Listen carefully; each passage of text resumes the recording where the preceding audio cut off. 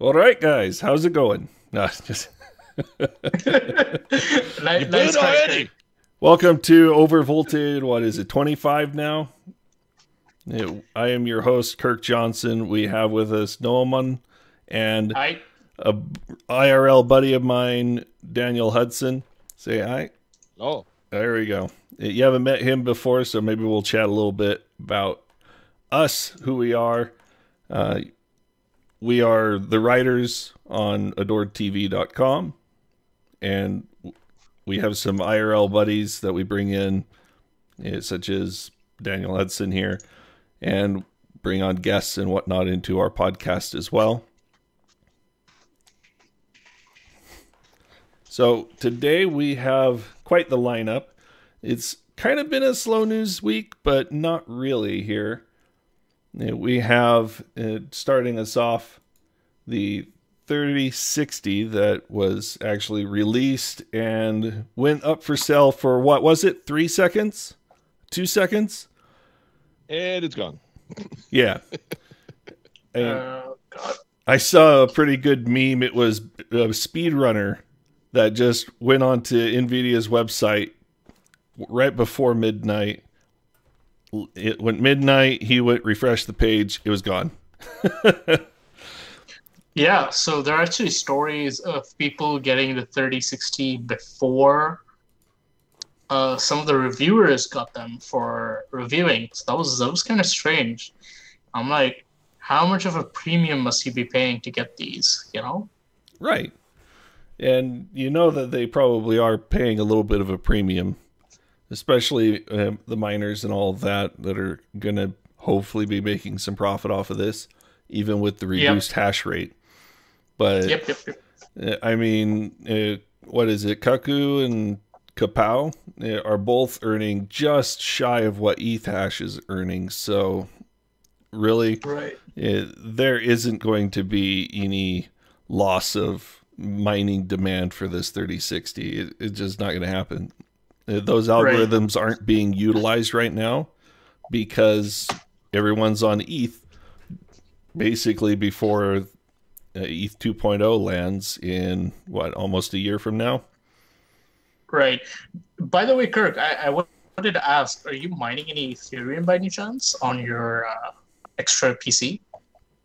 On my extra PC? Yep. You have a second one running, right? I have mine, my wife's PC, and Right. I have a third rendering rig, and I've only got 2 of those 3 mining. Right. Are any of those Ethereum, though, or is it Bitcoin? Most of it is Ethereum. They flip algorithms depending on which one is more lucrative, but pretty much no one mines Bitcoin directly unless if you're a large shop running ASICs. Right. So you're part of an existing pool. I actually tried out Easy Hash, or was a nice hash, and I made a total of $22 off it. And I was like, yes, I'm a cryptocurrency investor, and I haven't mined since. So I was like, I wonder how Kirk's doing, you know? Right. Well, I've got 2 1080 Ti's that I bought during the last crypto craze at MSRP, and I've just been mining on and off with them. They pretty much paid for themselves during the first one. Now they're paying a little bit more for this one. Right. As far as the nerf that they did on the 3060, it's supposed to be a 3-way handshake, they said. So I'm thinking that they're doing some magic sauce, probably using some kind of cryptography to communicate between the drivers and the BIOS, just to make sure that if it detects ETH, it's going to nerf the hash rate. Of course, whether that means that the existing programs might be able to find a way to not be recognized as ETH, or if it just means they have to mine Kapow or something, it's not going to be that big of a deal. I really don't see it with the cryptographically signed BIOS that they'll be able to work around it too much, because they're going to have to find some way to get the hardware to accept the software. I know that with ATI Flash, you can flash an ATI board and then run a crack of sorts that gets your flashed BIOS to be recognized by the drivers as an actual real BIOS. And that one cracks the drivers to do so. And whether they'll have something like that for Nvidia in any reasonable amount of time before ETH 2.0, that's yet to be determined. But like I said... Yeah, but then the tech community always finds a way around things because, there's probably somewhere out there having a conversation that goes like this. Hey man, can you get me like a unedited version of the BIOS, to his friend at Nvidia or to someone he knows, and there's always something like that happens. So before you know it, Ethereum's going to be back. Well, and as soon as they leak one of those unedited BIOSes, then they're going to have a problem on their hands because once it's out there, it's out there. They can't go and change hardware keys on the GPU, something like that. So all that they need is just an unedited, signed BIOS just floating out there. And I would assume that the signing is going to be done by somebody that's going to attempt to verify that it's not nerfed, whether they care that much or not. And that's also part of another story too, where does Nvidia care that amount about nerfing mining, or are they simply just hand waving for all of the gamers out there? I mean, so mining has a cause and an effect thing, right?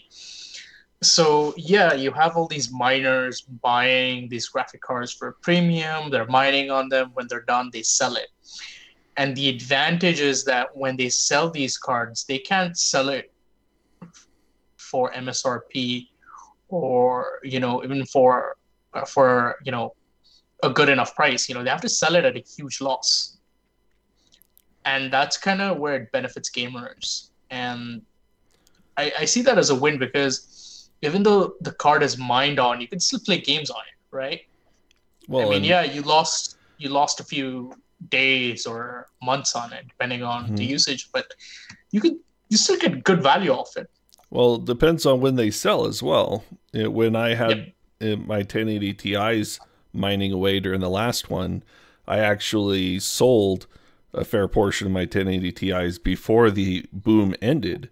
I could see the writing on the wall, so I just started liquidating them, and I lost maybe $50 from MSRP because the demand, like right now, was still there.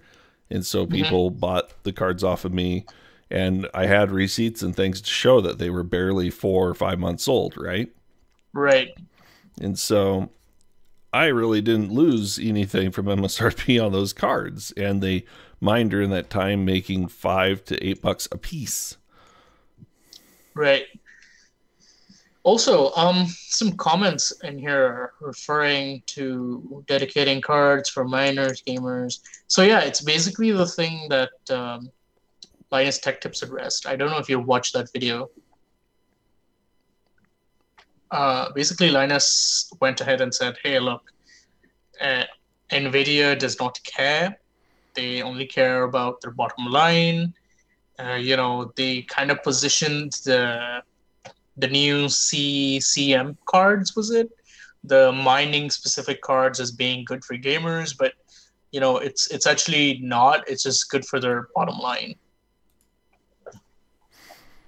Right. And I mean, during the last boom, they made mining specific cards. These were chips that were the 4 gig, maybe even the 8 gig versions that only had a DVI out on them. That was it. Yeah. I noticed. I saw 1 or 2 of them in the market, and I was very surprised. 3. Yeah, I mean, but what really sucks about these mining specific cards is that once you're done mining or they're burned out, you can't do anything else with them. They're just a paperweight. Well, but at least these were actually a little different because they had the DVI out. So you could at least use them for a single output to a DVI capable monitor. And so they were still useful, just in a limited fashion. Yeah, I mean, if I want to get my grandma who's upgrading her PC, something that works with DVI, that works well. But in the modern world, everything is either USB-C, HDMI, or DisplayPort. Yeah. So it really doesn't make sense. And that's where I kind of think that gamers might win in the end. After this 2 or 3 months of mining craze is done, is because there are going to be a lot of used cards hitting the market. Yep. That offer a very good value proposition. Like the thing I mentioned to you earlier. So what happened earlier for viewers is that I was on a classifieds website in the region, and I noticed that a lot of mining rigs were up there. And one of the guys basically said, "Hey, I will give you a 6900 XT for 1500 dirhams a pop." So for reference, that is XT. So basically, for $408, he will give me a 6900 XT, or a 6900, was it? I don't remember, but that's really good value. But his only condition was that I would have to buy like 6 of them.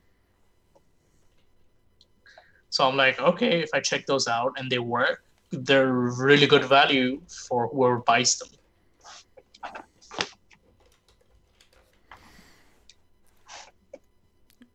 Well, the thing we saw with the last one, all of the 570s, for instance, and the 480s, 580s, they all became sub $100. And there was people selling them in lots of 10 for 50 a piece if you bought all 10, kind of thing. Right. And yeah, we'll probably see something similar this time. Mm-hmm. I think there's an opportunity for someone to profit there as well. Buy 100 for 50 and then sell them for 100 each. Which is what the scalpers are kind of doing right now. Just on a larger scale. For sure. But when people see mining cards in the market, they're a bit more reluctant to buy it because of this preconceived notion that they're inferior cards, or they're degraded, or they're off. Yeah, they've been abused, that sort of thing. And I think that benefits a few people, some of the tech savvy gamer community that we have. Right. Because I mean, running mine, my cards were in kind of a hot box. I naturally air conditioned them by just flowing outside air, whether it was 80 degrees outside, and that's Fahrenheit, people, or if it was even just 40 degrees outside, they would just hotbox themselves. The temperature in my garage stayed about 75 Fahrenheit year round until it hit summer, of course. I was melting candles in the summer. It was actually kind of nice during the winter, because then we'd go in this garage, work on a car, and it was, hot, warm. Yeah. As compared to 30. I'd open my garage and have a storm front form. It was great. And the thing was, all these cards that people are mining with, they're not bad. They undervolt them so that they can get the best power efficiency out of them. They slightly overclock the RAM, since that's what ETH kind of likes. But as far as the GPU is concerned, it's not really messed with. They might flash the BIOS on them, the firmware, so they will have to flash it back before they sell it to you, or else it's just not going to work well. So they'll probably take care of that. And that's if they bothered flashing it. Right. So, let's move on to the next topic. What do we have here? Did we want to talk performance of the 3060? I mean, yeah. I got the hash rates pulled up right now, and it does dagger at about 24 mega hash, which is roughly what a 570 pulls with mild tuning. Like my banks of 570s, they were pulling about 26 to 28. And that's with a little adjustment to the bootstraps to where they would be stable enough I wouldn't have to reboot them 3 times a day. And a lot of people that really pushed theirs to the edge and got really good cards or good timings and managed to hit 30 to 32. So this is worse than the 570 was way back in 2017 as far as mining is concerned, which is kind of what they were hoping for, right? They nerfed it. They didn't want it to perform. So it's doing its job. But if you look, the other algorithms that are just around it are pretty much earning right around the same amount.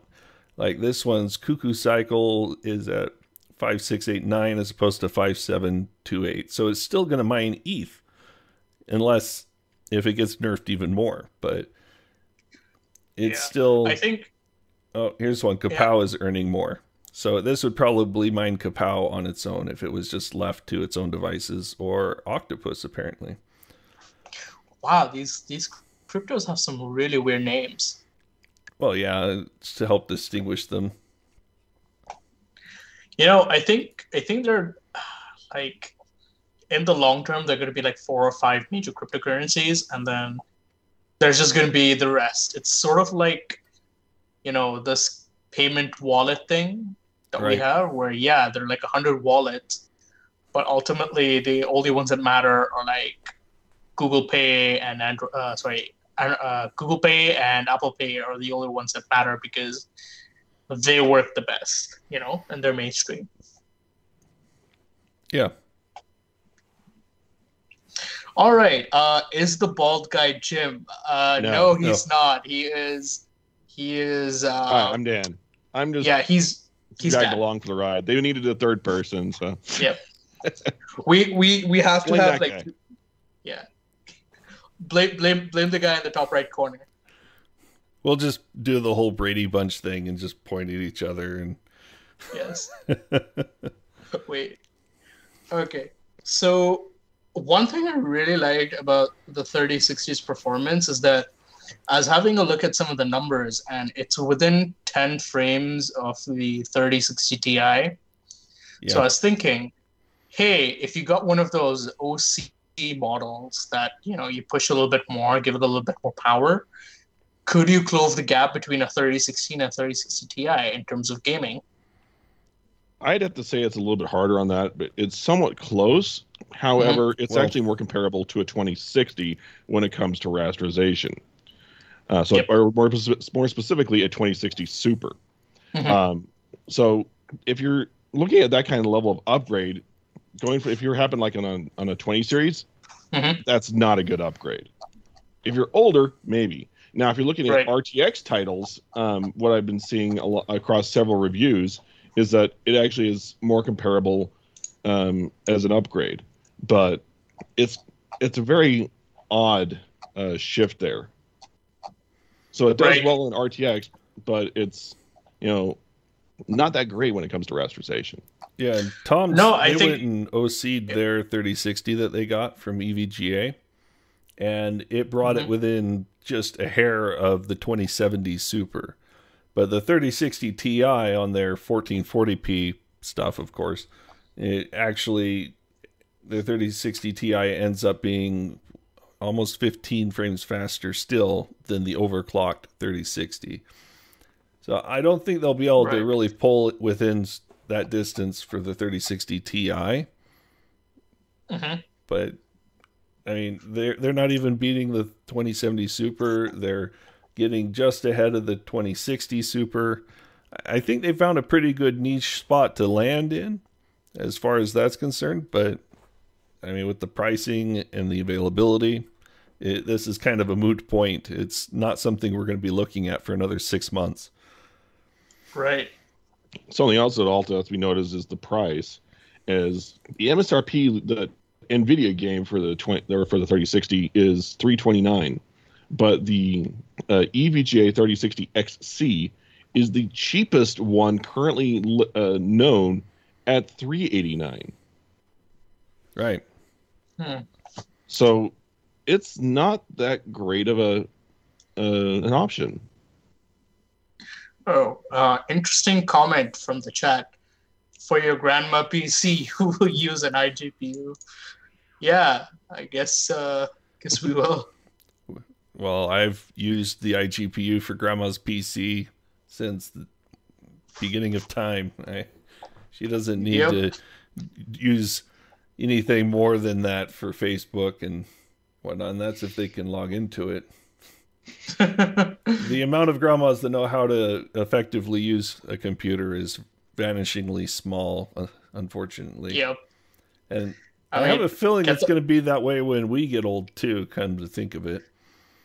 Hey, I gotta ask, what do you think is gonna be the end thing when we're old? Because it can't be VR headsets. 20 years. No, it's going to be VR headsets for us old folks.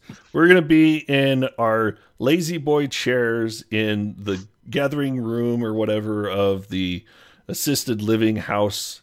There's going to be 50 of us all just sitting there plugged into our VR headset, whatever form that may take. And we're all just going to be doing anything under the sun other than being present. So now you're going to go with the Ready Player One option.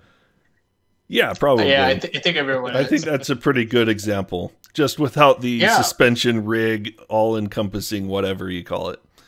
I don't know that they're still trying for that. I've seen several devices so far that are pushing in that direction. Can you imagine an old person, frail, hanging in a jumpsuit of some sort, trying to run across the battlefield?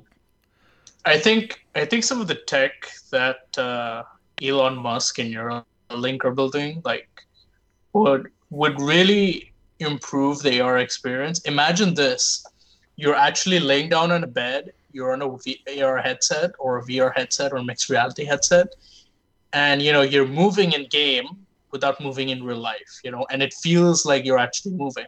Yep. How cool would that be? That's more the nerve gear that you find in Sword Art Online. Exactly. I think with some of the tech we have going, I think like maybe in 50 years or 100 years, we could see that happening. Well, if Apple had anything to do about it, they have the patent that they released, right? Yeah, so that moves on to our next topic. Do you want to talk about the patent, or do you want to go in order of... Well, we could talk about the patent. Right, so Apple actually patented something in the mixed reality space. So basically, it's a patent for a mixed reality headset. And this is something that we've heard that Apple's been working on for a while now, because if you see all their keynotes and everything that they've said so far, it's been hinting at a future where, hey, we're not using the phone anymore, we're using the headsets. Right. So I haven't had an extensive look at the headset, but it's more of a mixed reality headset rather than just an augmented reality one, which makes sense because we see a lot of hybrid options coming into the market. It can do AR, but it can do VR as well, which is called mixed reality. And that's really interesting because we know that there have been a lot of headsets in the past. For example, Samsung's Gear VR, that was pushed pretty aggressively. If you remember the S7 days, they were pairing a free headset with it. And, they pushed that headset for 3 generations. So since the S6 days. So the S6, S7, S8, S9. So they supported it for 4 generations, and they really pushed that headset. Fortunately, it didn't catch on pretty well. But, when a company like Apple comes into the picture, like, they kind of really move that scheme. You know what I mean? Some of the interesting tech that they have in their patent, though, like, I don't see anything that makes it a mixed reality where they can see through the device, so they might have to do a camera mount on the front of it. But yeah, if you notice, they have this fluid adjusted adjustable lens, tunable lens they call it. Right. That looks pretty interesting. Yeah, so if have you used the HTC, not the HTC, which one was it? Was the Gear VR? Basically, you could adjust the focal length of the device, how far it is from you, depending on what suits you better. And I think their patent basically uses this fluid layer to do exactly that. So that's very interesting because they found another way of doing it. Yeah, and it looks like they're using this with eye tracking, so where you're looking at, they can adjust the foveated or something of that nature. Right, right. Basically, I think it could be used to render stuff that you're looking at in a higher resolution. What was that AMD technology called that did that? Basically, it would render the stuff that you're not focused on in a lower resolution, and then showed off. Well, yeah. With chill and whatnot, they do have the option of rendering the center portion of the screen at a higher resolution than the outer edges, because they know that you're going to be looking at the middle of the screen more than the top left or top right corners, and so they'll do it to save pixels. Yep. And the problem that we've seen in these headsets is that, hey, you're rendering everything in one resolution, and apart from that, you're also rendering two cameras. So that really helps with that issue. You're sending less data to be rendered by your GPU. So there's a lot more performance to go around because of it. Right. And there's a very interesting. They've got a lot of hardware hacks that have been trying to work around some of the limited processing capability of our current GPUs, because they want to try to target these 90 frames per second and real time, low variability between frames, all this stuff, because just messing with just a little bit of that throws people off. You go into this uncanny valley or even this sick delay mode. It's really tough for them. Yeah. Also, there are some other people in the space that are already established. For example, Magic Leap. What was the term you used to describe them? That was very interesting. They're pretty much a meme status now because of their little demo videos some years ago of people watching this whale splash around in a open gym, and it's like they CGI'd the whole thing, and it wasn't actually anything that their augmented reality headset could even do. Yeah, basically overpromise, underdeliver. Right. Yeah, there was all sorts of fallout from that. I think garbage like that actually sets back the industry more than it helps.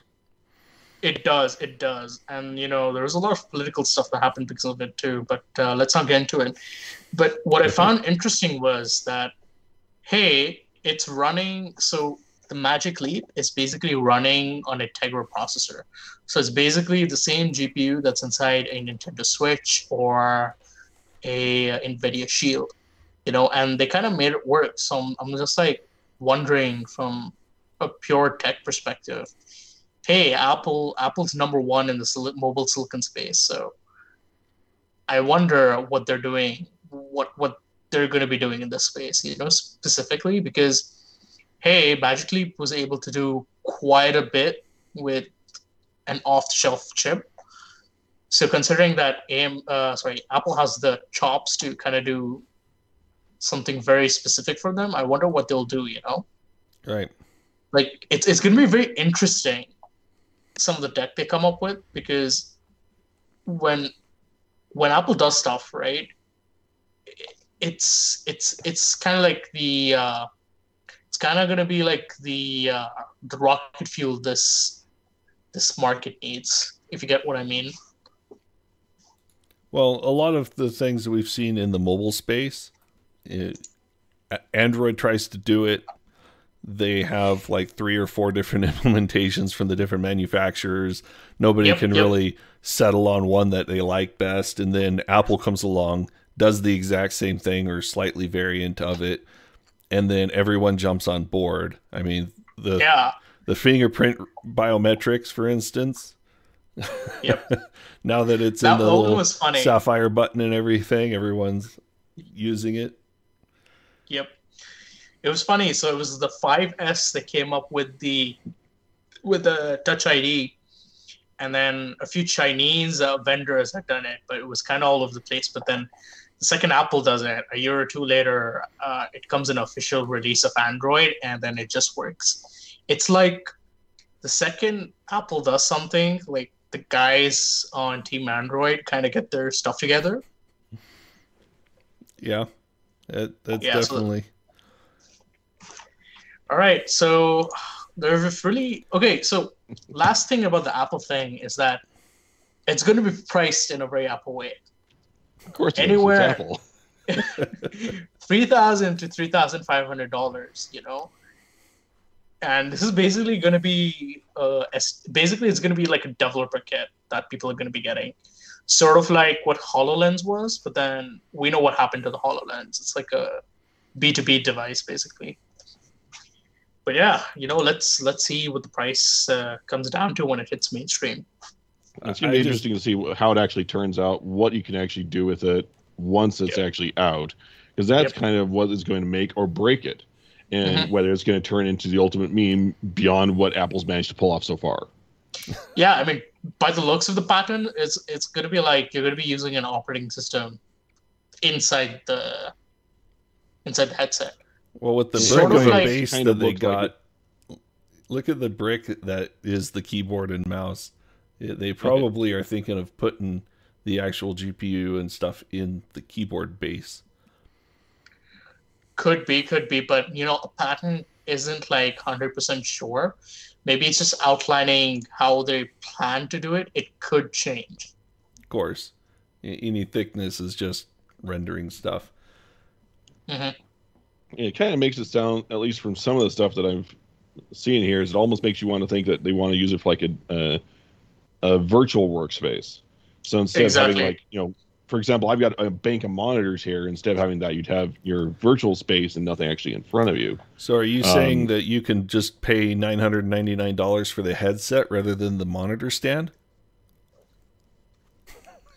I see what you did there. Took a second. Yeah, I noticed. Yeah. Anyway, see, this part would cost the $3,000. The thing in front of you costs another $5,000. Okay. You know, that's Apple's way. So the standard Mac Pro. Okay, got it. Yeah. Anyways, Lenovo actually had an implementation of this that was really good. I think I covered that headset on adoretv.com. So check out the website, search Lenovo, and it should be the only Lenovo headset that's there, if you want to read up more on that. All right. So next topic. Some good news. AMD decided they would tease to still a little bit of the thunder of the 3060, not like it needed much to beat it into the ground. They teased the 6700 series to add to the 68 and 6900s. So they're going to have, I guess, a live stream of some sort on March 3rd at 11 a.m. U.S. Eastern Time. So we'll see what that is and when it'll be available. I doubt it's going to be available day of stream, but, you know, it probably won't be available the day they actually launch it either. So, yeah, I mean, normal people like us won't be able to get it. But AMD, if you're listening, we would love to get one for review.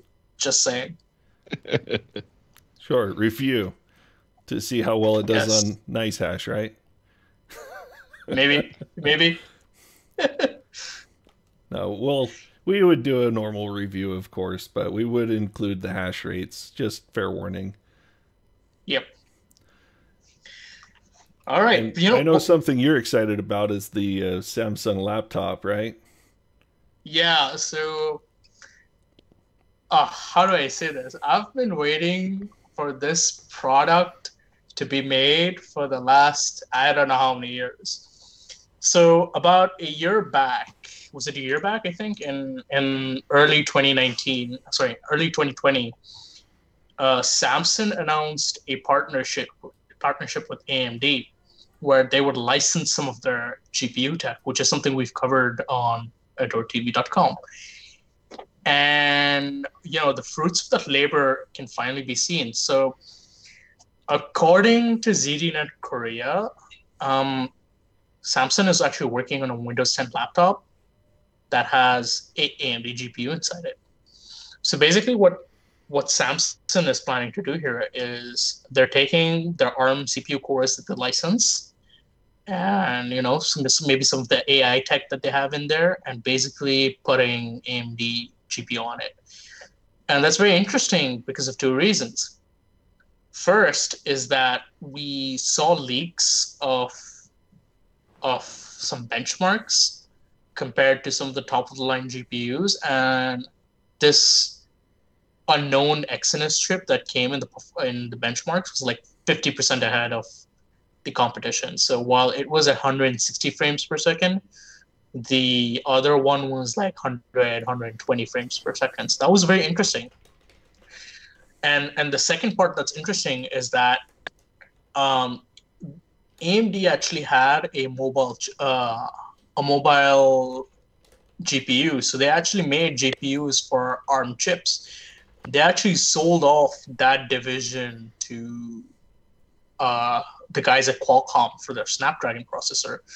If you've heard of the Adreno GPU, Adreno is actually an anagram for Radeon.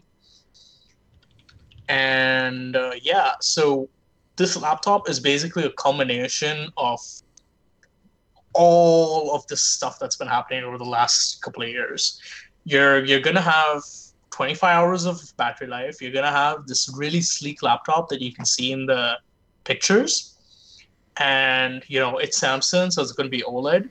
So if you're one of those business people that wants long battery life and, you want to play some 4K movies, you want the best Netflix experience, this.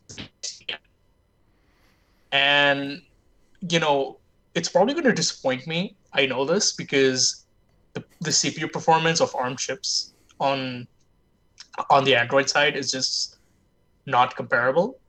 If you compare it to the M1, the M1 is the king of. Well, with the M1, they're more focusing on desktop performance. They design the chip around it. With Snapdragon and such, they're still designing the chip around mobile and low power use off of battery. So you're not going to find a lot of the features that you would on a desktop oriented chip. So but I think there is a case that can be made, for ARM chips to kind of break the 3.2 gigahertz barrier for multi-threading, because what I noticed was almost every ARM chip is one core, one thread.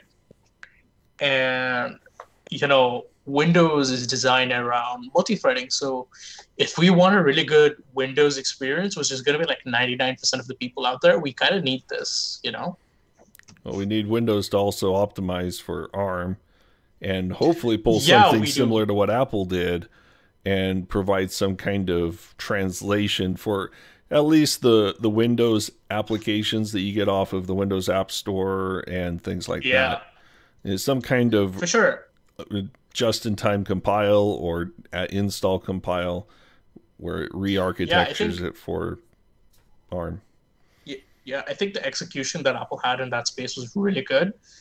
I mean, Microsoft is still struggling to put out a 64-bit translation layer. So all of their Windows on ARM apps are stuck on 32-bit. So let me actually look this up. 64-bit Windows on ARM. Microsoft announced that we can expect support for 64-bit emulation on ARM devices. And it will be baked into build 21 to 77.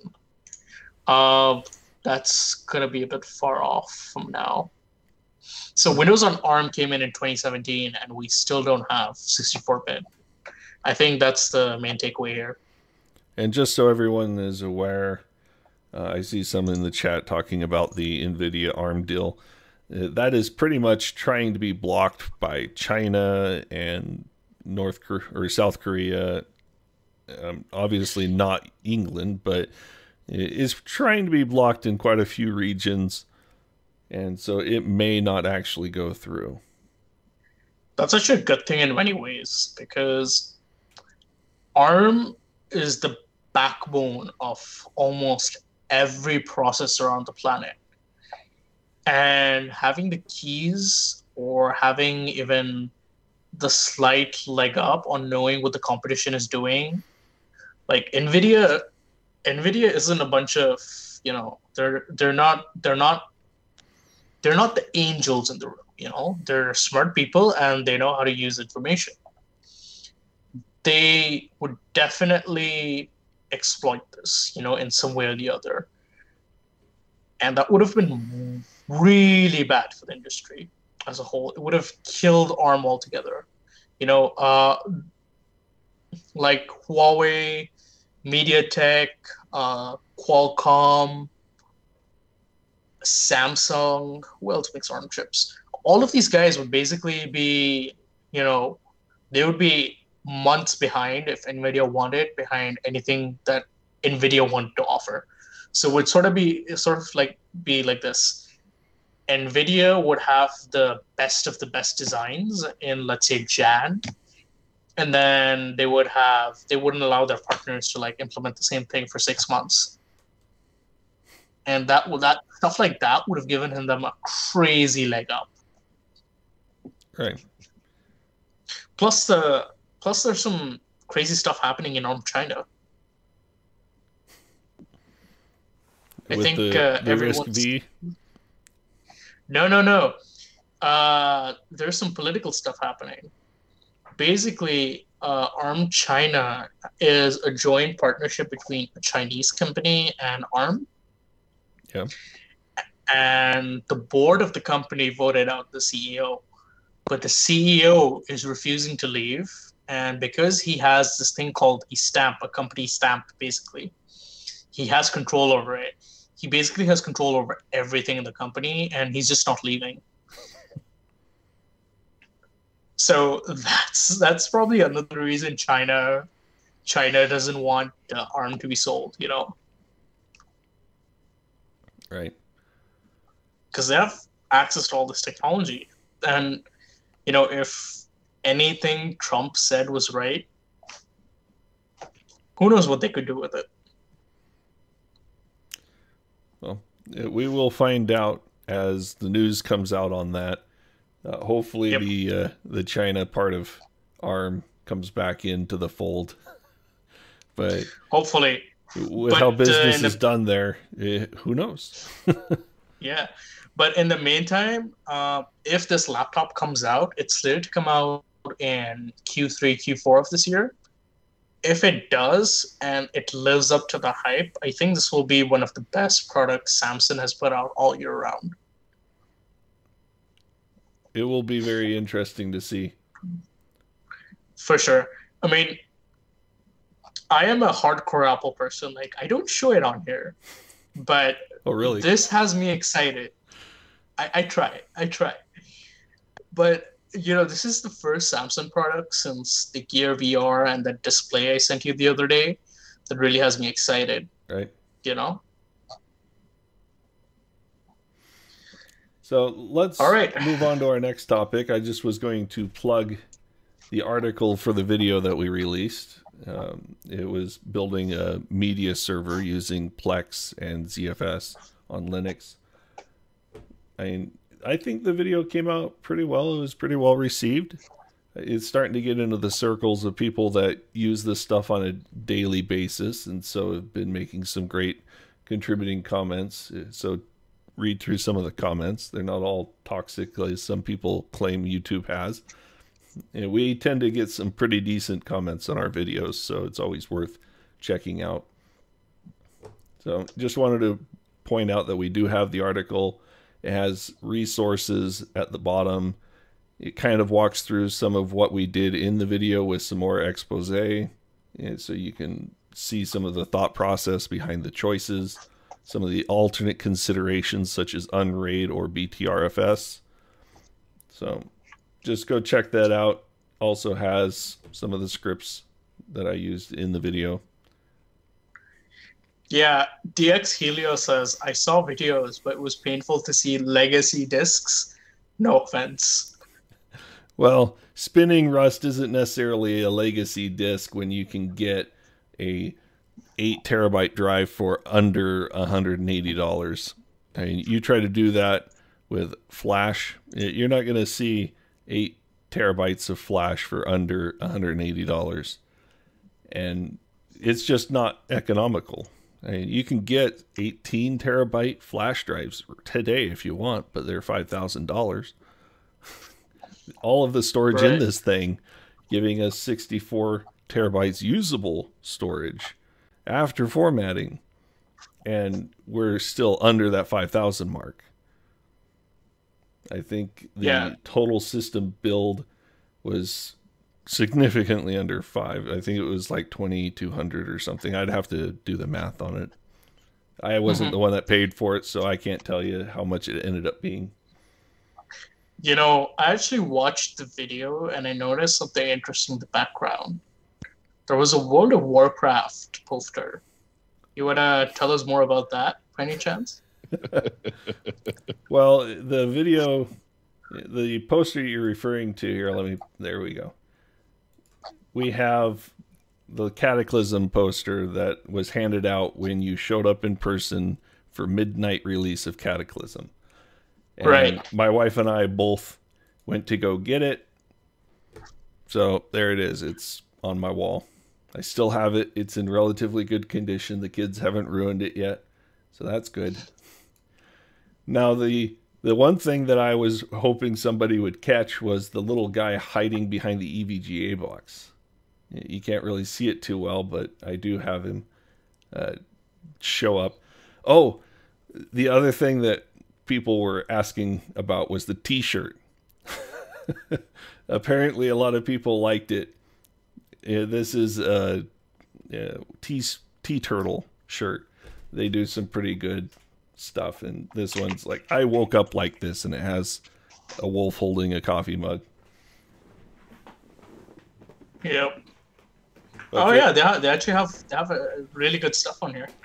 But for the statue, I'm not sure if anyone saw it, but yeah, look at that. Just put some gears on it and call it steampunk, right? Wait, what statue? I didn't notice anything in the background. I have it on my screen here. You'll see it in a second. Ah, yeah, this one, the wolf, yeah. Yeah, I actually did notice that one. That one's pretty nice. A lot of the made in China statues and stuff are starting to come out with some of that as a variant now.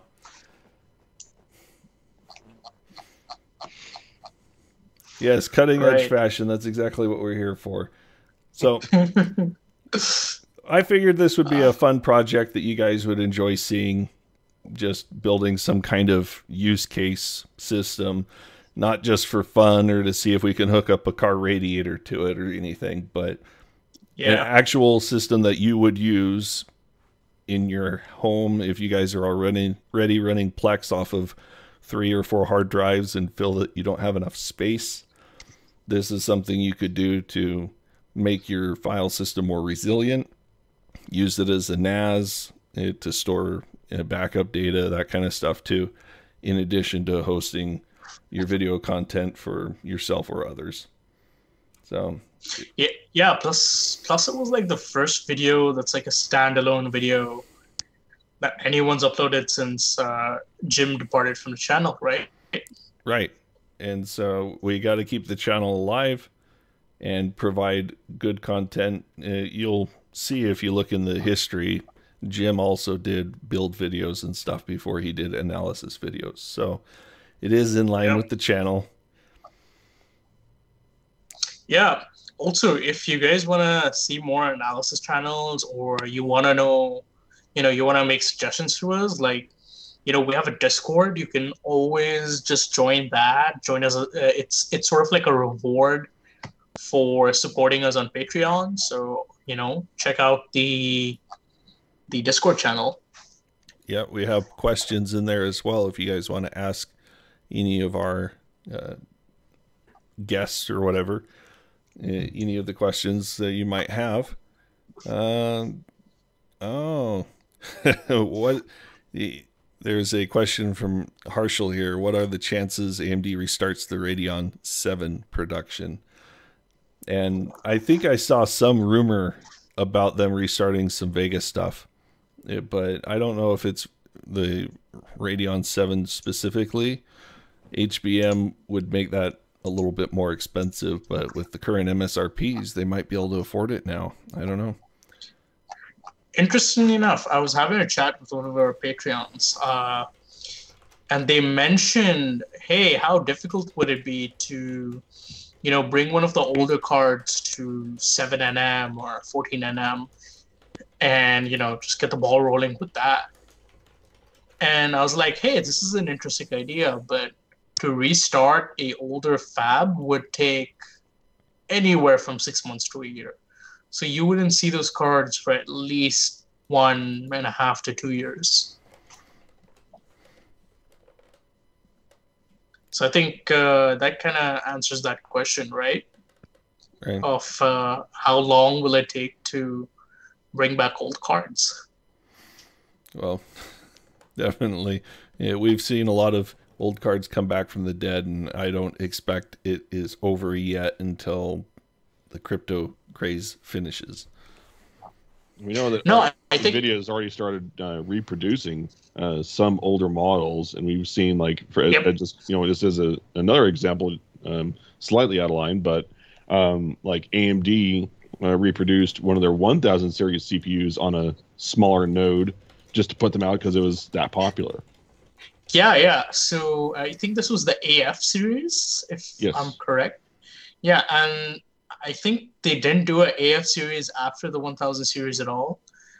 They basically started doing the XT thing. So I think that was with the 3000 series, where we had the 3800 XT, 3600 XT, and all that. So I think that was really interesting because you're making those small changes, but they make such a huge difference because the AF and the XTs, their main advantage was, hey, look, it's not a new chip, but it's a little bit faster. And the benefit in the AF series was they're more affordable, And the XT was, hey, for almost the same price, we're giving you way better performance. So I really like the value proposition Team Red had in that case. Yeah, we've seen Linux drivers and stuff provide a lot of really good performance for a lot of these GPUs. And I'm kind of sad that the Windows drivers don't really provide as huge or substantial of improvements like these other ones do. But, it is the difference between a dedicated driver team and the hive mind that is open source. Yeah. Maybe they have reasons for the path they chose in their drivers. I don't know. Right. And since we're on the topic of gaming, do you want to move over to the next topic? Yeah. Last weekend when we did the podcast, we were vying for time with BlizzCon. And so I wasn't sure how good of a turnout we would have because I wanted to watch the BlizzCon stuff too because I've been playing Blizzard games for a long time now. And right now it's pretty much more Diablo. That's still a pretty fun hack and slash game. Yeah, I'm the one that likes to collect all the things. So my bags in WoW are completely full. My stash in Diablo couldn't. I wish I had more stash tabs, even though I got the max quantity you can get right now. Just a lot of fun there. Dan, you've been kind of following the BlizzCon stuff, especially when it comes to Shadowlands and their new... what they're actually doing. What is it, 7.1 patch or... 9.1 9.1 or 9.0.1. Yeah, 9.0.1. Whatever. They only announced one patch. Do you want to tell us kind of 9. what they're doing in the new expansion patch just a little bit, and we can talk a little bit about Diablo 2? Yeah, so the only thing they basically hit on 4 things at BlizzConline, and that's it. You had Shadowlands, Chains of Domination, which they threw out a in-engine cinematic to go along with it. We get a new area in the Maw. We're going to get a new raid, and that's about all they really gave us. So we know a little bit about it. We have a new mega dungeon coming. So if anyone played WoW and you've done like my brain is want to stop or something. If you want to do raids, we've had mega dungeons in the past. Right. We had one in the last expansion. We'll have another one of those. This one's based on the. We're talking Torghast? Not Torghast. That's the. Is that where the raid is going? Oh, maybe that's where the raid is going. Yeah, it is actually. The Sanctum of Domination is apparently connected to Torghast. We know that we're going to end up dealing with Kel'Thuzad again. We'll end up dealing with Sylvanas. And it looked like she was going to get kind of a redemption arc in this one. You could see from the trailer that they did, she had that little regret emotion in her face. And so we might see her come back. We'll see what's going to happen on that. Everyone's getting tired of her at this point, from what I've been seeing. It's like, stop being a dick and just get back to the thing, you know? It's like, yeah, it's either... She's like going right down the middle between, I don't like it, but I have to do it. Yeah, because the ends justify the means or whatever. I don't know. Yeah. Hey man, the ends never justify the means if it's the crazy stuff we see in WoW, you know?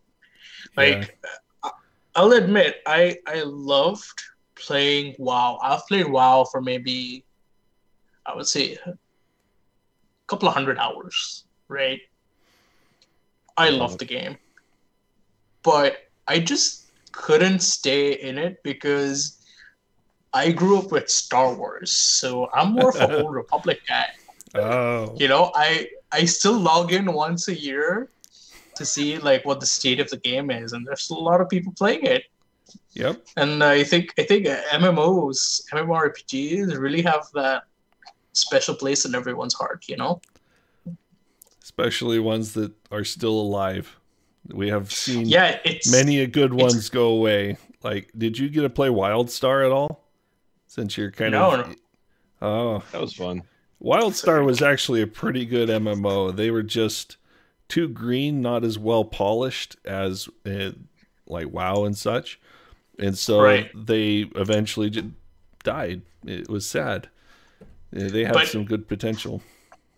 But in the games industry, there's a saying: you can't kill the king in this case, which is World of Warcraft. You know, even when Blizzard tried themselves to make a competitor for WoW, they couldn't. That's how good the game was. Well, when it comes to World of Warcraft and how it was set up, if you actually go back to the very beginning, I mean, back when it was first announced, right? So we're talking, you know, like 2001 or something like that. I remember I used to have a long-standing subscription to the physical print of PC Gamer, and one piece in there actually said World of Warcraft is basically giving Blizzard a license to print money. Yeah, but that is what it is. Yeah, but that was before we even knew what we were actually fully going to have. Just based off of the concept of having an MMORPG in the Warcraft universe. So, and here we are, you know, closing on 20 years later, and it's still going strong. And they've been printing money ever since. And even beyond, you know, what we're getting with the upcoming patch, the new raid, the new mega dungeon, with the brokers, we got some new changes to our covenants, Torghast, the Maw. We're also they also announced at the same time that we're going to be getting officially the Burning Crusade for Classic. Yep. So those people who really like to play on Classic can now have their choice of either just, forever staying in Classic Vanilla, or they can have their character progress and go into Burning Crusade. And of course, in Classic style, everyone complained of one thing, and that is that it's an all or nothing choice. You can't have one character that goes on into Burning Crusade while keeping another one that stays in Classic. So there's that downside there. There was a second side to that, and that comes in the form of a microtransaction. Of course. Yes. Yeah. Everyone's favorite topic. Yeah, they also announced that they're going to make it so if you want to copy your character to go both places, you could for a price. I wonder whose idea was that. With mergers, you get a lot of business people, and I wonder who it was. Yeah, I mean, it can't possibly be Activision. No, they're kind of benevolent, aren't they? Yeah, but MBAs are gonna be MBAs. Of course. Just let us gamers do what we want, and that is everything, right? Yep. One other bit of news that came out of BlizzCon that I was excited about: Diablo 2 Resurrected. I mean, they did talk a little bit about Diablo 4 and the rogue class that's based on the assassin from Diablo 2, and then we got to go more back. Than that, actually. Well, it goes all the way back, doesn't it? Clear back to Diablo 1. Yeah, just to touch on that briefly, the rogue class, how you described it, is basically taking like the concept of the rogue from Diablo 1, the rogue companion that you had in Diablo 2, the assassin class, and the Amazon, and basically take pieces of all those and kind of mash them together. There's a lot that they actually showed off for what you could do in that class. We have a question. Is somebody unfamiliar with MMOs? Which is more of a license to print money, WoW or EVE? And I think it's WoW. No, I think it's what I just entered in the text box below. No, EVE Online. Trust me on that one. EVE Online is the license to print money? You're telling me that EVE Online makes more money than Star Citizen? I'd have to... No. Against Star Citizen? No, never mind. Yeah. When they're selling ship skins for $400 and people are buying them, I think Star Citizen. I'm just waiting. It's good. I'm just waiting for the game to come out, man. Finally be released. Well, there's a lot of things I really like about Star Citizen, like just the planetary approach and actually being able to go from orbit to planetary.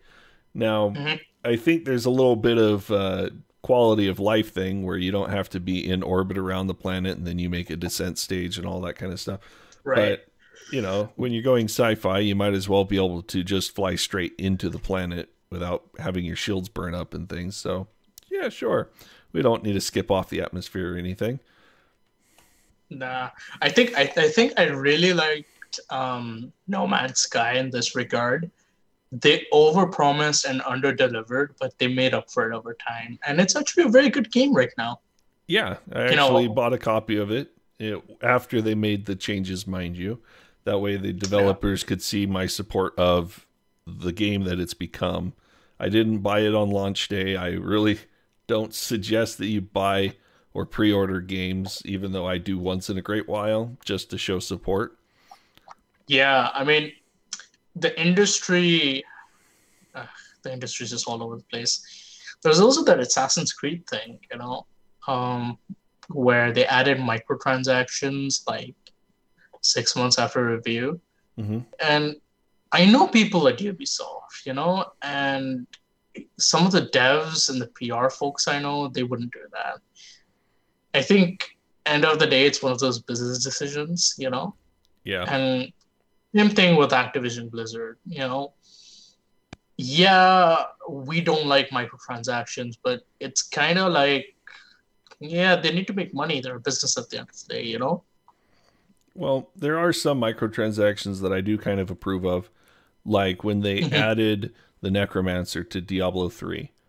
They microtransaction that for, what was it, $5? You could get the Necro character, but then you also got 12 or something like that. Yeah, it was either 5 or 10. I don't think it was as high as 12. But in addition to getting the Necro and all of the class stuff that comes with, it gave you an extra stash tab. You remember what I said about hoarding? Right. They give you an extra stash tab along with it, which is something that a lot of games microtransaction anyway, but they threw this in when they didn't have to. They didn't have to give you an extra stash tab, but they did. Yep. And it was kind of appreciated for that. Yeah, there's always stuff like that small stuff that really makes you appreciate stuff like that. There was this MMORPG I played back in high school. This was like 6 years back, right? Their entire business. I'm sorry? I said, don't I feel dated? Back in high school, 6 years ago. Yeah, so Back in high we school. played this. Yes, I get it. You guys are way older than me. Yes, I get it. But there's this really good MMORPG that had this very interesting business model where they asked you to buy in-game items to support them. Mm-hmm. And they went on for 2 or 3 years without any formal investment. They just started off on their own. They bootstrapped themselves. They did really well. And and then people moved on and the game kind of died. But the game wasn't a commercial hit, but I'm still going to remember them for the good they did, and they're always going to have that place in my heart. And games like WoW and Diablo, these are those kind of games, or they were. They might be for some people still, but yeah. Well, a lot of their community actually grew up on them, and now they're adults playing these games. And something that Blizzard's going to do is bring back Diablo 2. They're remastering it and calling it Resurrected. We wrote an article about that on our site, almost a year ago now, basically citing that, it's most likely going to be called Resurrected. And sure enough. So this has been leaked for a long time. And we've heard about it. We've heard rumor, and we've heard some leaks ourselves. And now we can finally see what they're doing with it. And we've heard,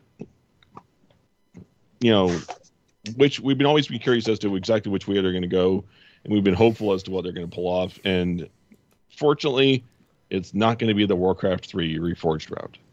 Yeah, you'll still be able to keep your old version of Diablo 2, and you can play the old version, or you can play the resurrected version on the Battle.net launcher.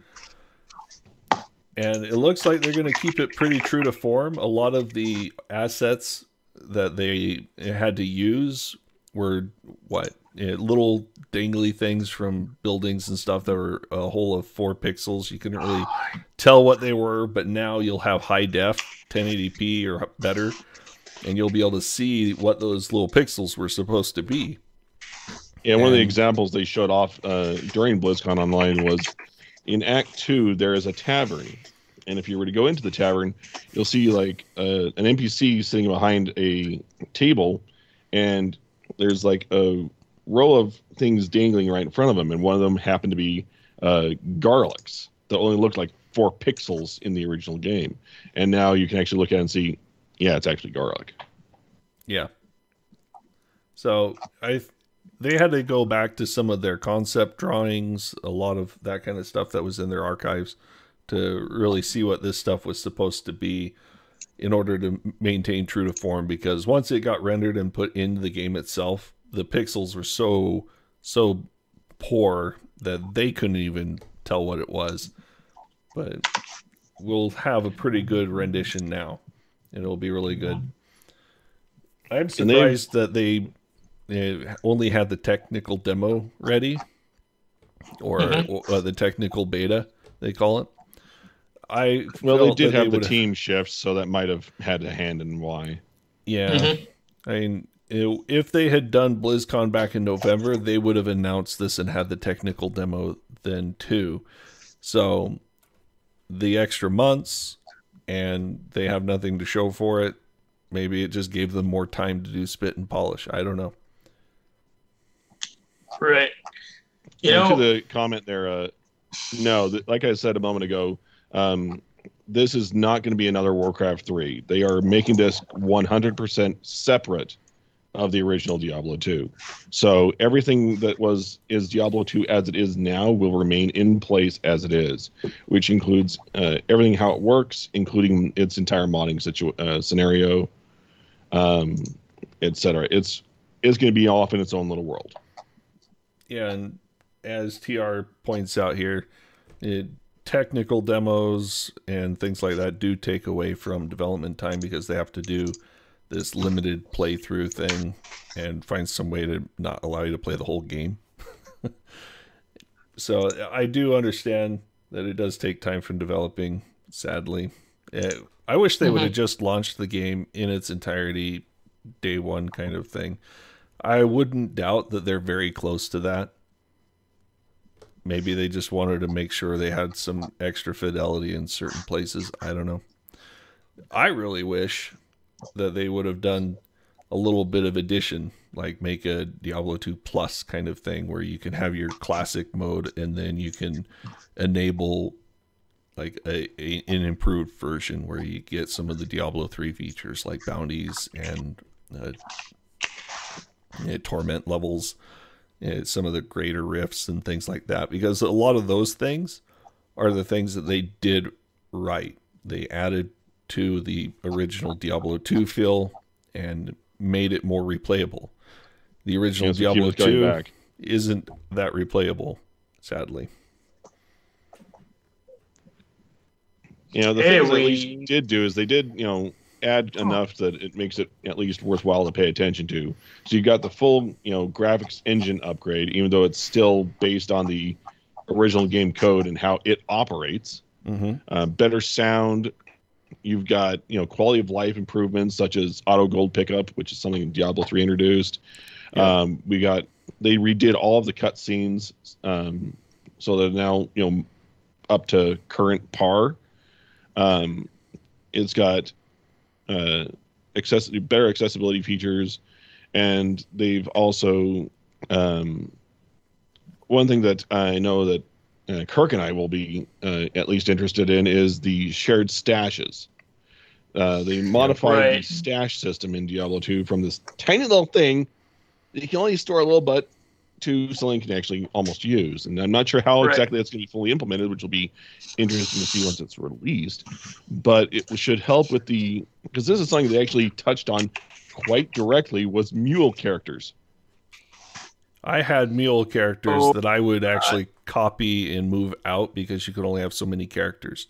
So I would copy them out of the saves folder as an archive of sorts, and then I was just collecting all of the legendary whatever orange items. Have you guys played Star Wars: The Old Republic by any chance? Yes. Knights of the Old Republic, the really old KOTOR, 90s game. Yeah. KOTOR, yeah. There's actually rumors of that coming back, like a remake. Yeah, I did see that rumor. That I wouldn't put it past it, especially with how popular Star Wars MMOs are at the moment. Right. Also, if you've noticed something generally in the game industry, but there's a consolidation happening where Tencent is grabbing up companies, Nintendo, Sony, all these guys, they're grabbing up studios and companies that make games like crazy, Mm-hmm. They're buying up a lot of the IP. Exactly. So, it makes me wonder what the game scene will look like in 10 years, 20 years down the line. I mean, you guys probably have a better perspective, having been played games way longer than me. Well, what do you guys think?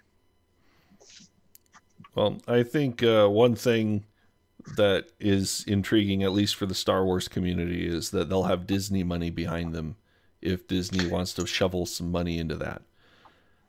Yeah, I'm all for it as long as it doesn't come with any political strings attached, if you know what I mean. Well, the thing we have seen from other games, we'll say, no matter how much upfront money you put into it, they can still make a bad game. Yeah, they can. And then you can look at other games that they don't have a whole lot of money fed into it up front, but they make a good game. Exactly. Indie games are a really good example of that. Like, Super Meat Boy, Fez, Binding of Isaac. Mm-hmm. You know, these are all really budget games that made it big. Well, look at things like Factorio, or what's the other factory one? Satisfactory. You got those. Factorio, Satisfactory. Those are small indie games. You have Project like Dyson Fortress Craft Sphere. Evolved. That one's actually looking really good. Yeah, Fortress Craft. For context, I'm having a look at KOTOR's reviews right now. You have almost 19,000 very positive reviews. So I think that says a lot about bringing old games back from the dead, you know? Yeah.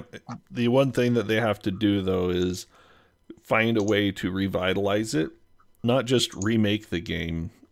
Like I was saying with Diablo 2. I mean, Diablo 2 was great, yes, but a cut and paste of the original game isn't necessarily a good thing. There's a lot of quality of life things that will be missing, a lot of things that will kind of hold it back for replayability, and people will stop playing it for the same reason that they did back then. I think adding spice to a game really matters. Have you heard of this guy? 1 second, let me look him up. That was a big game designer back in the day. Have you heard of Chris Taylor?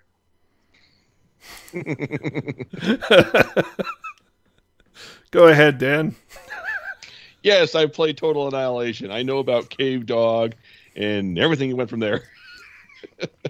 Okay, so he lived it. Supreme.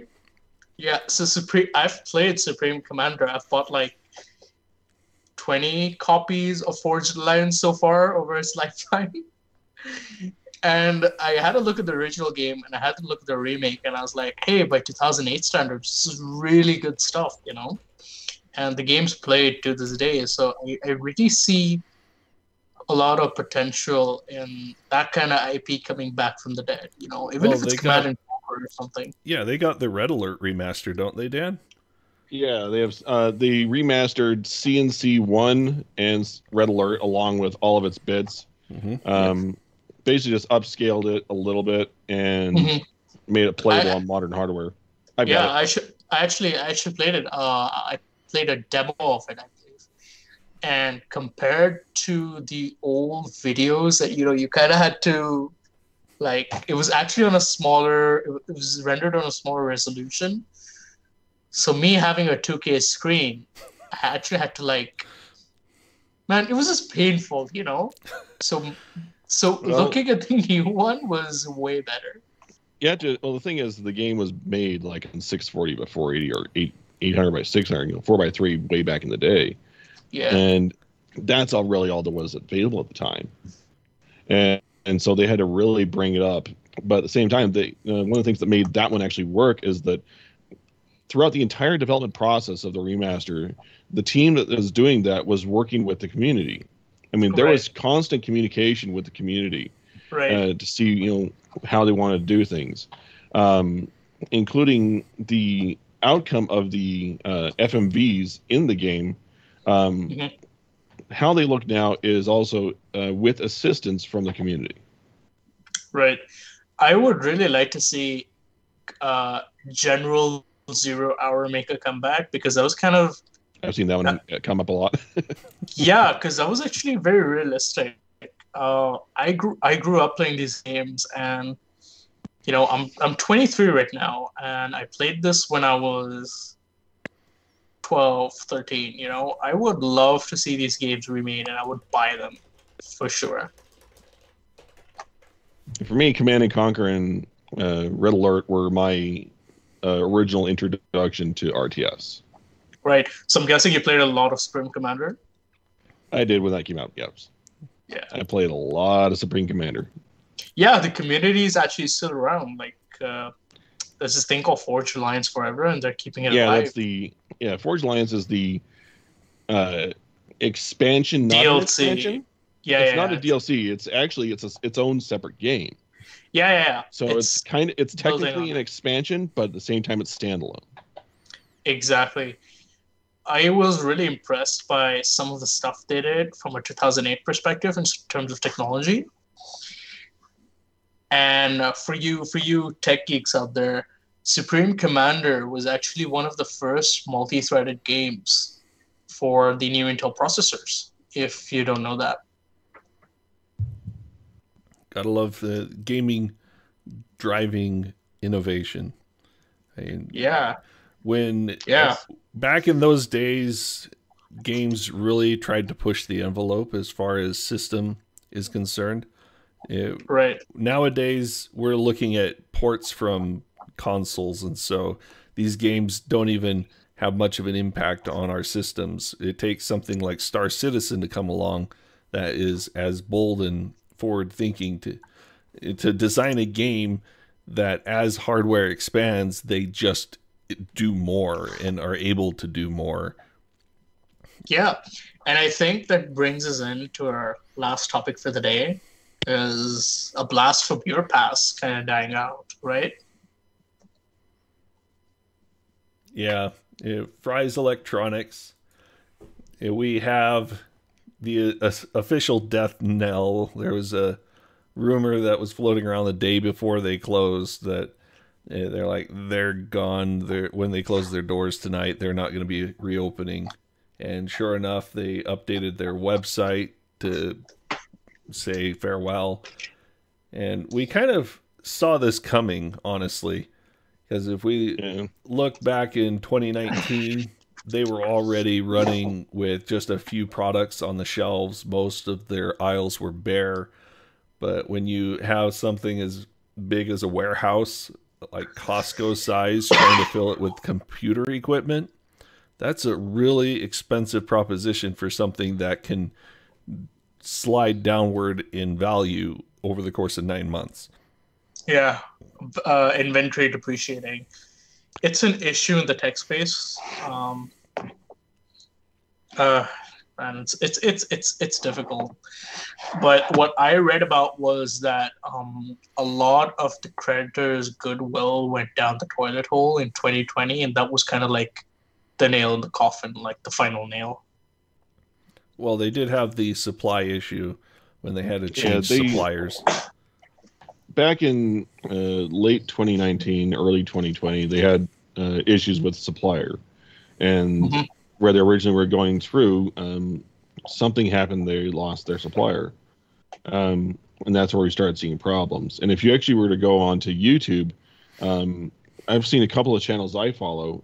One that I actually watched a video of was Bitwit, where he actually went into a Fry's Electronics near him, and the place was half empty, if that.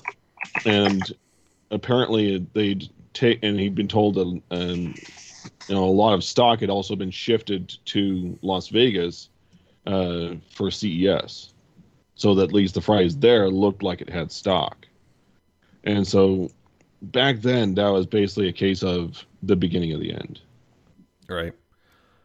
And I mean, we've seen this happen before with CompUSA, Radio Shack, and some of these other, we'll call them loved stores. I mean, there is something nice about being able to go into a store and pick up your new graphics card the day it launches, or being able to just go and pick parts off of the shelf and not have to wait a few days for them to get shipped to you to put together your new PC. Right. Nowadays, we kind of get that anticipation build up for the Amazon truck to come rolling around, or the UPS truck or whatever, to drop off the parts that you ordered 3 days ago, and maybe the enticement of it wore off by then. maybe there's some buyer's remorse where you cancel the order.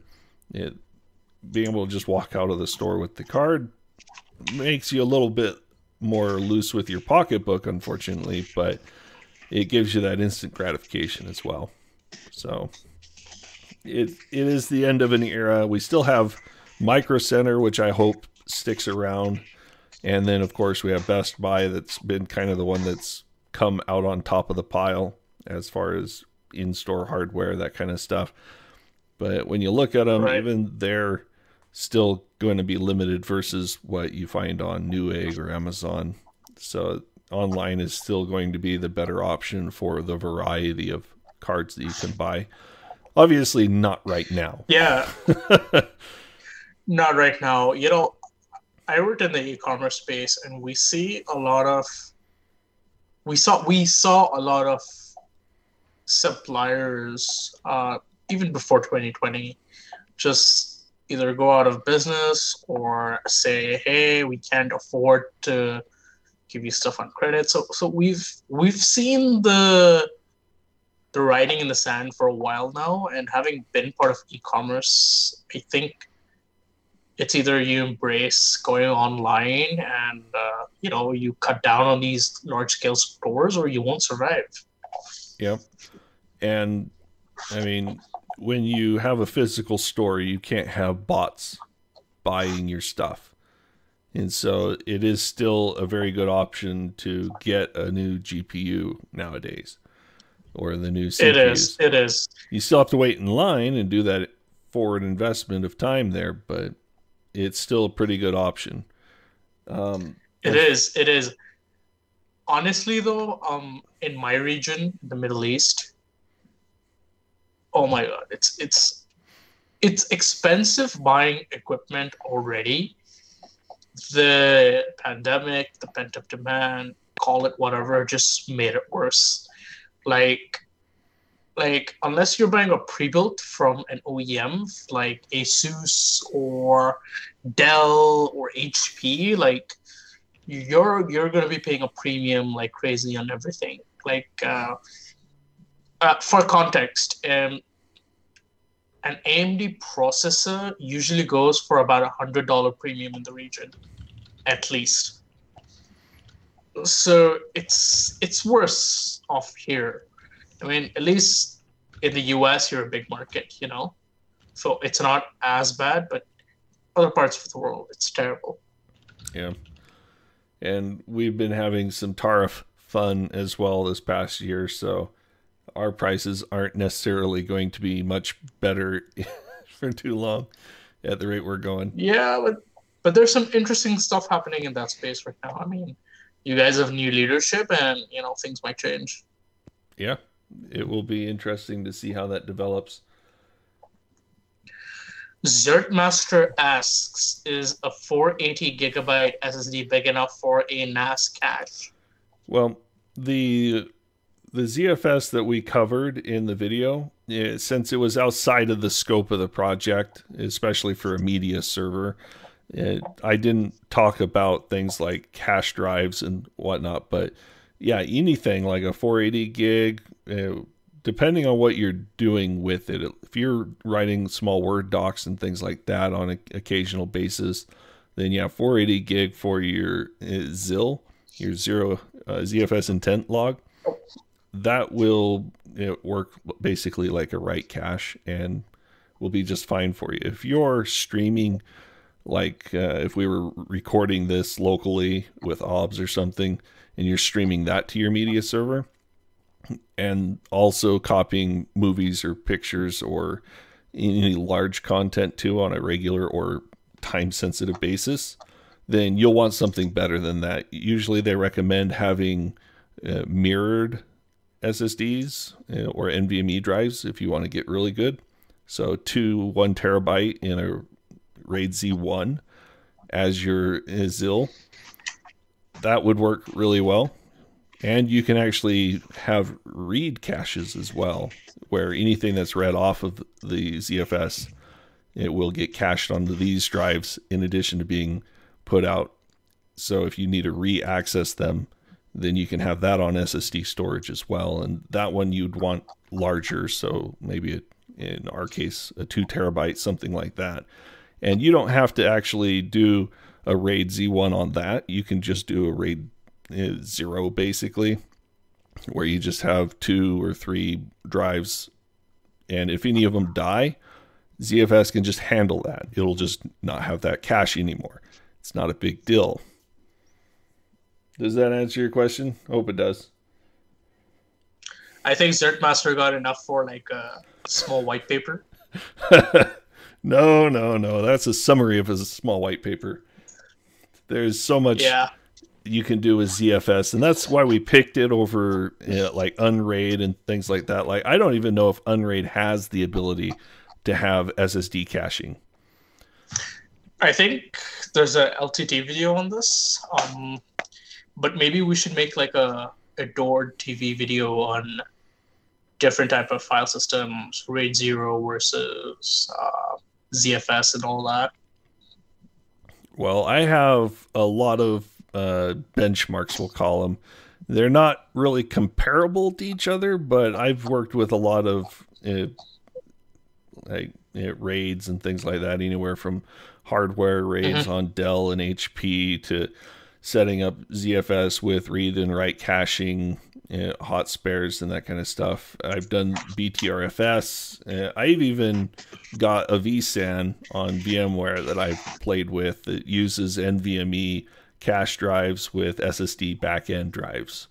And that's on a cluster, small cluster of 5 servers running that similar setup. So I've got some benchmark performance on that to compare directly against a NAS, or not even a NAS, a SAN, an actual enterprise grade SAN.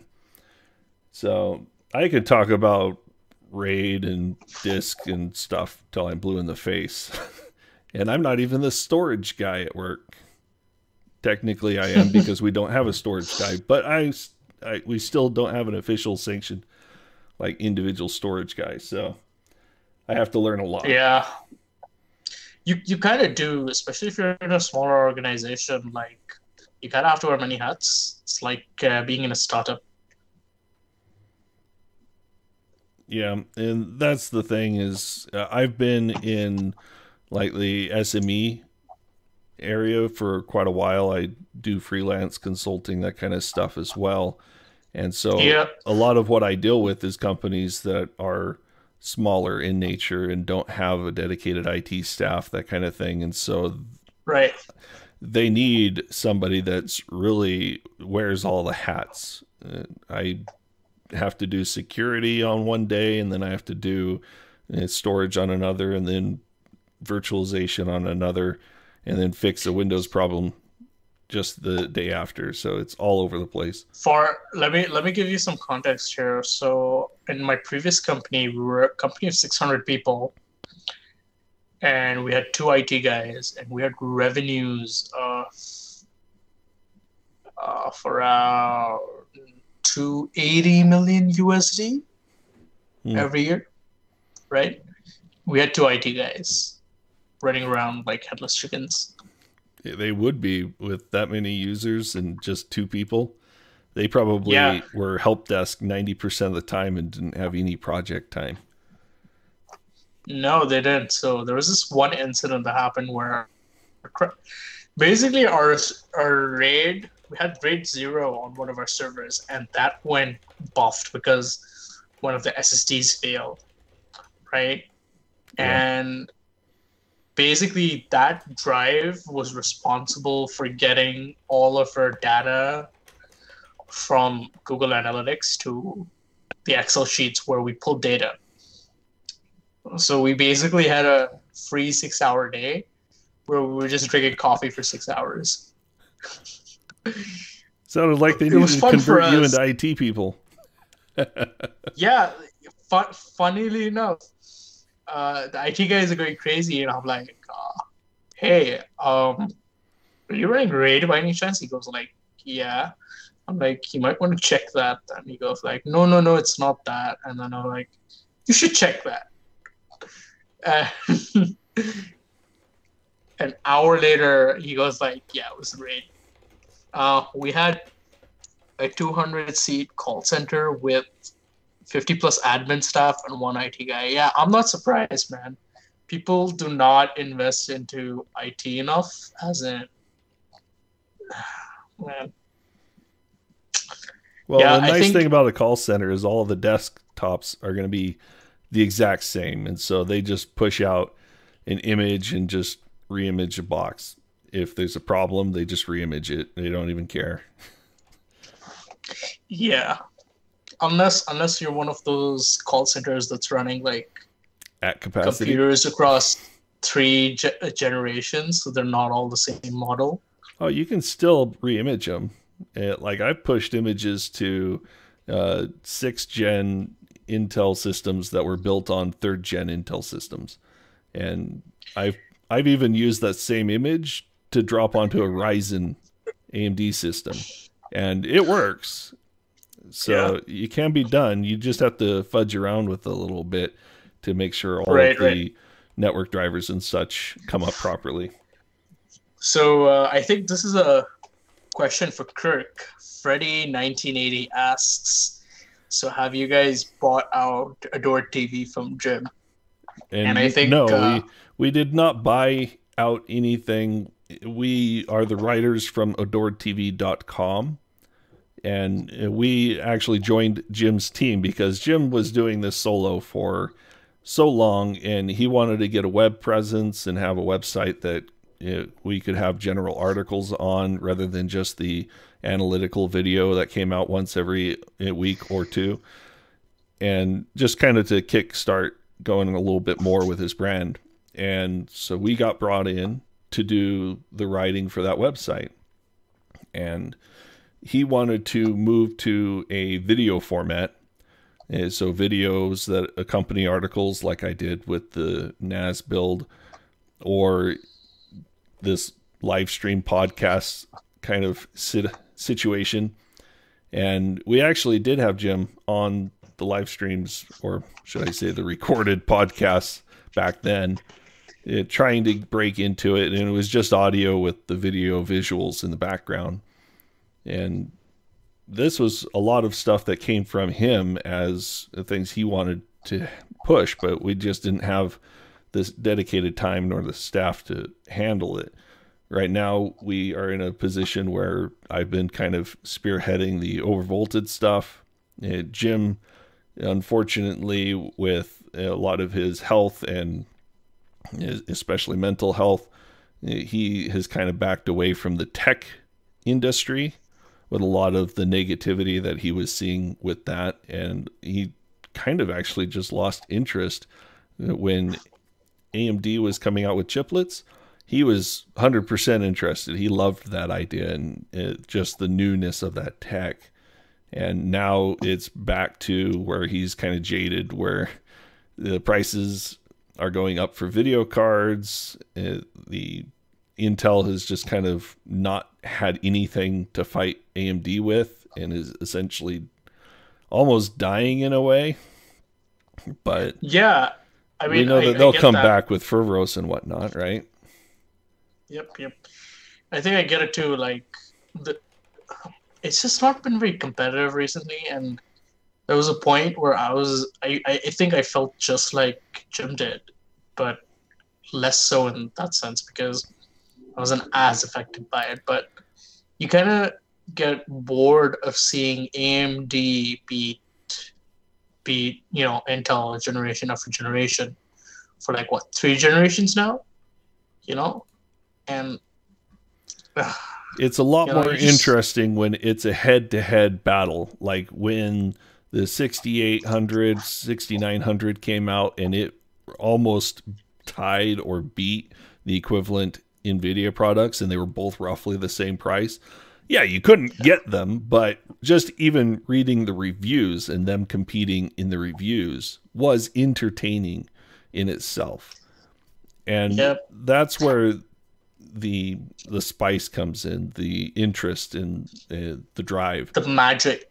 Yeah, but when it's a AMD just threw another layup and released a new CPU that, yeah, once again is better than the Intel equivalent, and Intel kept dropping the ball on 10 nanometer and 7 nanometer.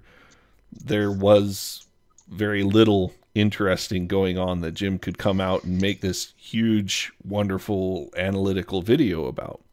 And he wanted to spread out into other things, such as the more controversial, the troll bait stuff, right? The people spend a lot of time just sitting there either riffing on COVID or any of these other things and arguing with people online, either because they're being a troll or they sincerely believe their position, whatever.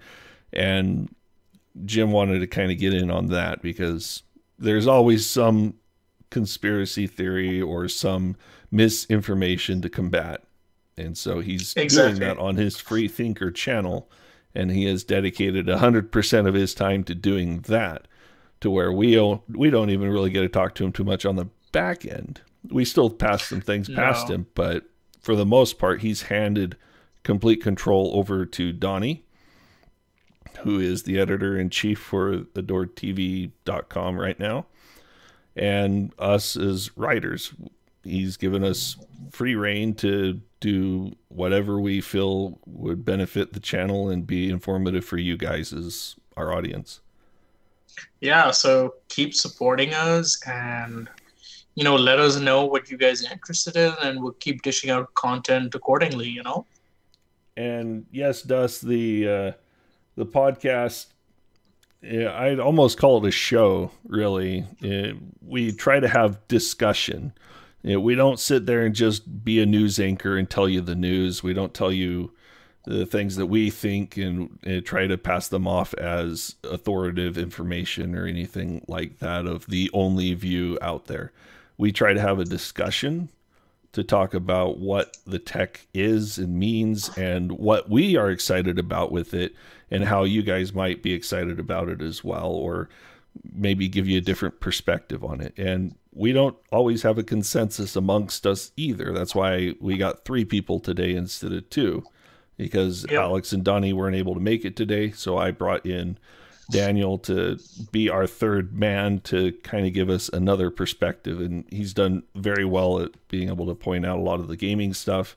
He has some pretty good, strong gaming mentality there and knows way more about it than me. So it helps if you guys have informative, deep knowledge to really come from as well. Yeah, plus we plan to have more people like we did last week. So we had Moore's Law of Dead. What's that dude's name again? Tom from Moore's Law is Dead. And we really want to do more of that. Like, we want to have more people on here as guest speakers because it kind of spices things up. You don't have to look at our ugly mugs every other week. You get to see like different people, and it really adds a bit more value, Well, and speaking of ugly mugs as well, it took our little Christmas break for the podcast to get us to move into relaunching, rebooting, whatever, coming back with using our actual faces, the talking head thing. Yeah. We were doing this just with our voice. I hope you guys enjoy the video portion a little bit more now that you can see me trying to read chat and things like that. Hopefully it's given you a little bit more connection. We're just trying new things, growing and learning as we go. So yep. And I think that's a good note to end the Overvolted unless you guys want to keep going. No, I think we are good for today. So I definitely appreciate you two for joining, and every one of our viewers, of course, for coming and participating in chat. We're trying to do this every Saturday at the same time, so be sure to check back. Just depends on whether we can get everyone together for the weekend. Hopefully we don't have any days where we end up having to skip, but we should be good and fairly regular at this. So be sure to check out our website, adoredtv.com. I have here in the background. check out our Patreon as well. There's plenty of ways you can support us with the Patreon, or even you can send us Bitcoin. Right now, that's all the rage, right? Has anyone actually sent us Bitcoin or Ethereum?